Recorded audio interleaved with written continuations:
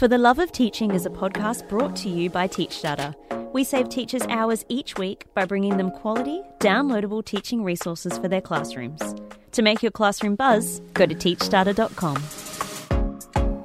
Hey teachers, Bron here. Thanks so much for listening to For the Love of Teaching. Please rate and review us in the Apple Podcast app and help us to reach more teachers' ears.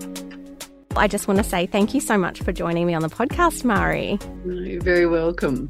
So your special area in education is behaviour management, and that is an area that a lot of teachers struggle with in their careers, especially I think it's something that early career teachers report as being one of their biggest challenges when in particular environments.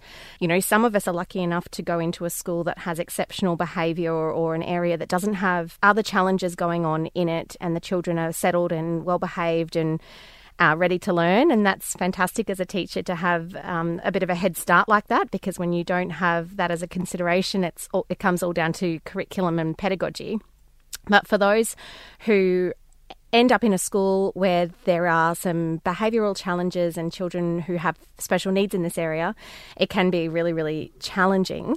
Do you think that uni courses now at the moment in Australia equip beginning teachers in this area adequately? That's a great question, Bronwyn. The difficulty, I think, is that there's not enough behaviour management covered in university courses, but also it's the fact that good behaviour management often only can come with experience, and so new teachers often feel really ill-equipped to deal with the behaviours that they see, and it can be really overwhelming. You know, it's a hard gig when you're in the classroom by yourself, and the student behaviour is much more challenging than what you thought.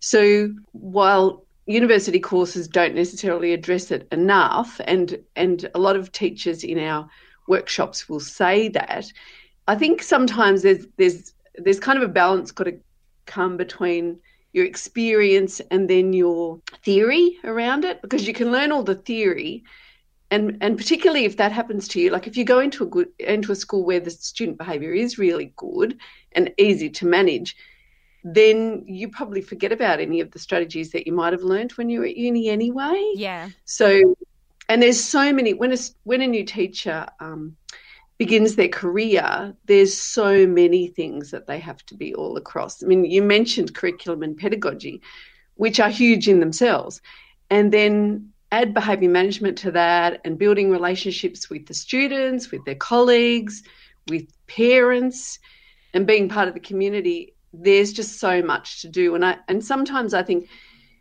behaviour management comes at the end and people forget about it, and when in fact you need to do that right at the start. Otherwise, you know, you're playing catch up all the time anyway. So I think it's sort of a multifaceted kind of area. Yeah. Where you can be prepared to a degree, but I think nothing is like experience in the classroom. Yeah. That's right. And those first few years in the classroom are just a massive learning curve in so many ways. Yeah, absolutely. And we've got all these teachers preparing and planning their lessons and kind of thinking about the learning. I really liked how you mentioned building relationships, because I think a large part of behaviour management and effective behaviour management is to do with those bonds and relationships you make with your children.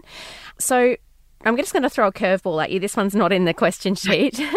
But what should teachers be doing at the moment around setting expectations and setting up their children for success together? What are the key things at the beginning to do to make that foundation? Yeah, that's a really great question, Bronwyn, too. And it's really important at the beginning of a term to be really clear about the behaviour you want. So first of all, teachers have to decide the kind of behaviour that they want to see and be prepared that there are going to be times when kids are off task.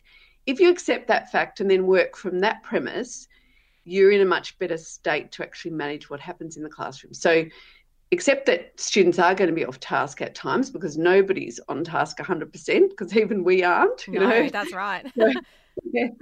So, yeah, I mean, building relationships is the first thing. So first of all, they need to start off doing some things that actually they get to know their students and the students get to know them. And the first few weeks of school really should be about setting those expectations. And then, so first of all, deciding what you want to see, then collaborating with your students around what kind of behaviour is acceptable in the classroom, what good learning behaviour looks like, because really it's all about the learning in the end.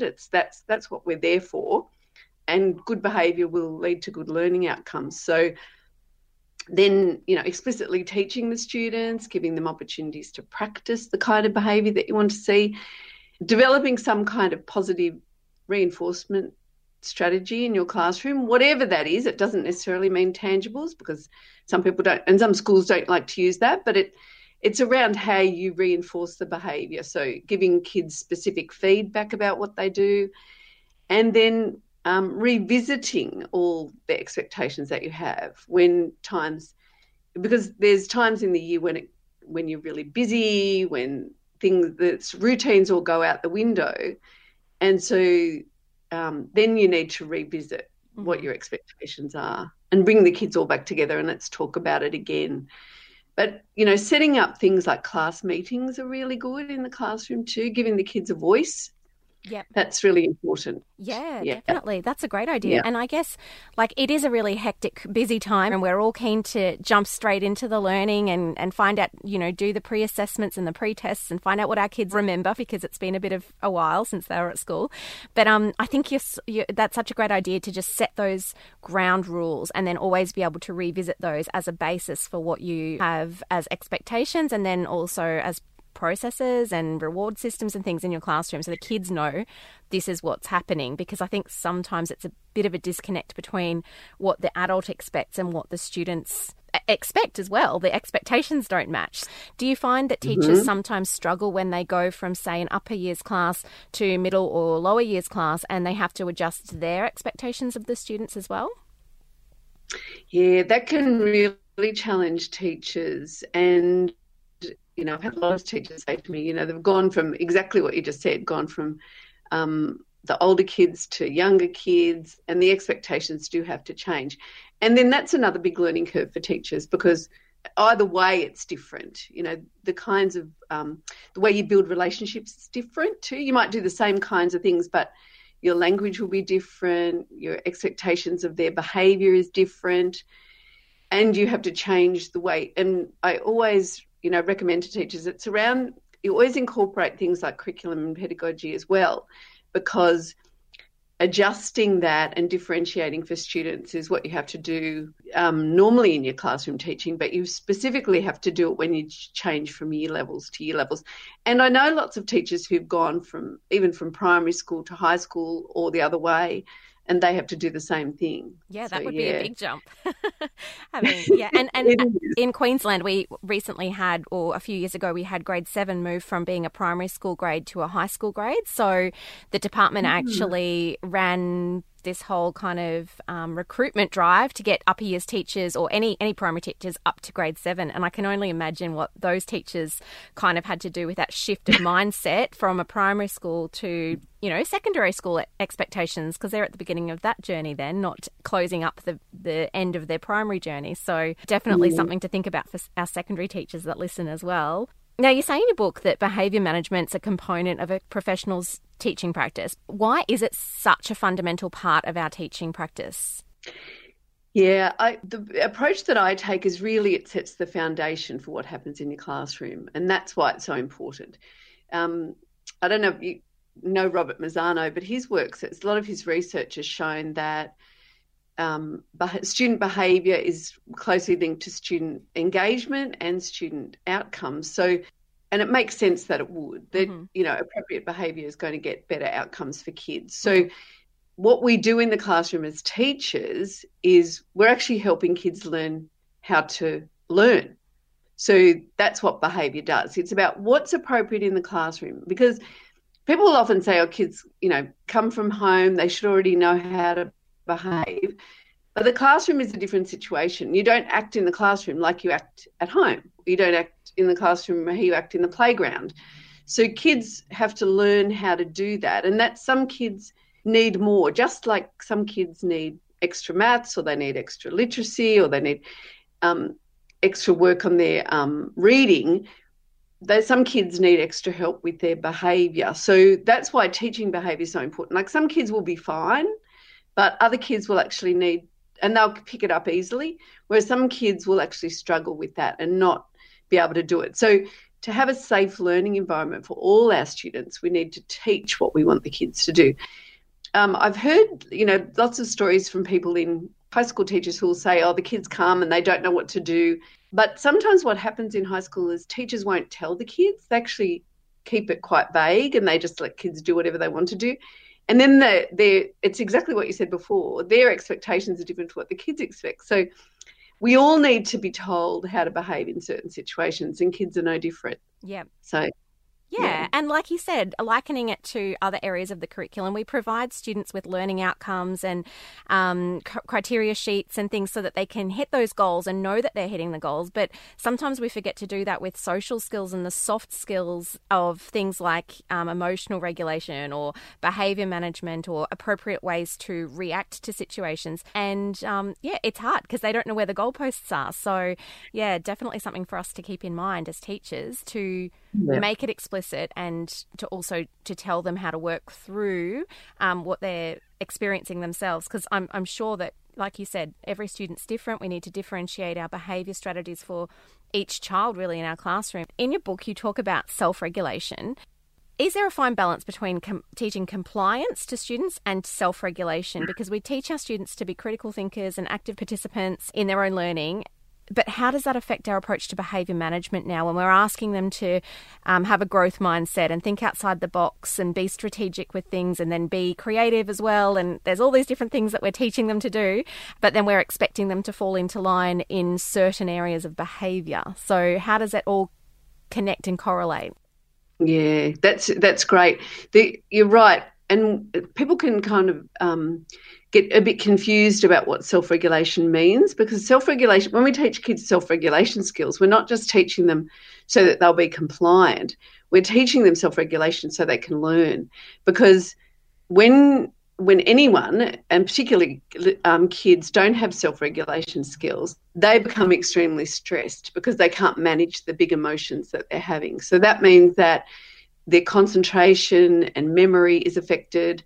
And then also that means that they can't process new information and they can't learn. Because when you're highly stressed, you can't learn anything new.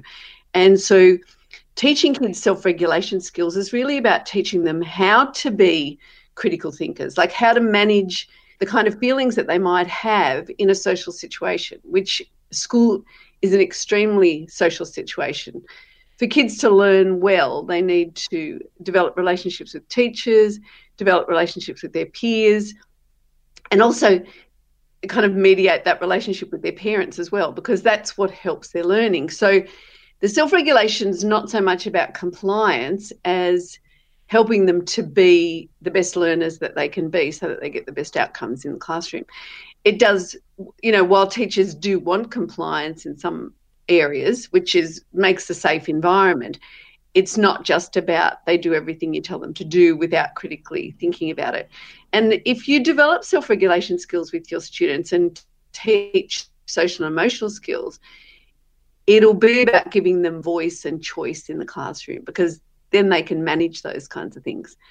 Because kids who can't self-regulate find it very difficult to make decisions as well, and then giving them a choice is something they actually don't know how to do. Yeah. And I think that, when we're talking about problem solving and exploring different options and things like that, that's kind of very central to self-regulation, because looking at things through different lenses and different views and trying to have, not just a singular kind of go-to response to something is really what it's all about, and it offers them lots of different options for how they do react to things. So that's something that's really important for us to remember. We're not teaching little robots in rows. They're all different. They come with their own prior knowledge and experience, and it's we don't want robots. We want kids that are socially and emotionally aware and have those skills as they grow. So in your book, you say that I'm just going to quote you here: poor behaviour is a symptom of a lack of appropriate social and emotional skills.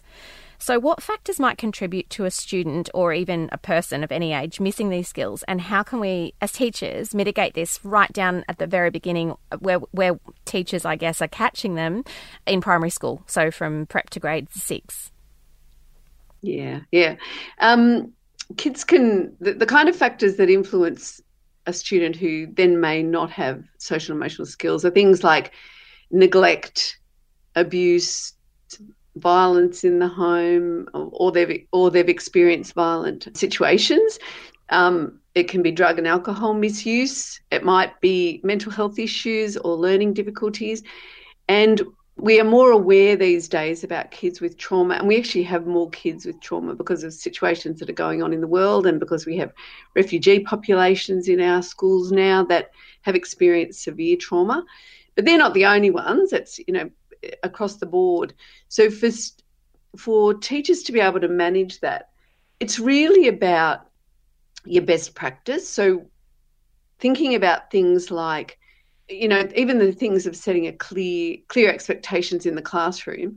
Now, that is something that we propose for everybody, but that's a really strong indicator for kids with trauma because they need a safe environment. So if they know if the environment is predictable and reliable and they have a good relationship with the teacher, that's going to support them too.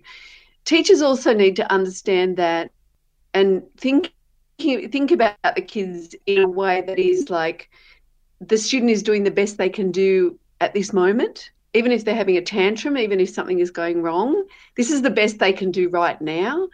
And so doing that can really help you, because as a teacher, you need to look after your own well-being in this too. And that's part of it, is the mindset that the teachers have will impact on their own well-being, but also impact on their relationships with the students, particularly students with challenging behaviour.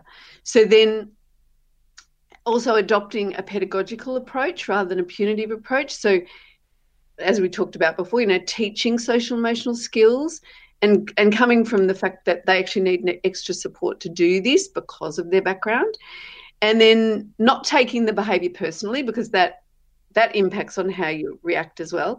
But it's also about your well-being too, because if you take all the behaviour personally of your students, that's going to impact on teacher wellbeing, and that's really hard, particularly when teachers first start. And then, having individual plans for students, so working with students around what they need, and it might include things like having breaks, going for a walk, getting more support from parents and from executive staff, but building into the day what kids need, because as you just mentioned before, every kid's different, and particularly kids from trauma backgrounds, they really need extra support in these kind of ways. And that can make life better in the classroom for everybody. And anything that we do, anything that we do for kids with learning difficulties or kids from trauma benefits everyone in the class. So it's not like they're taking away from everybody else.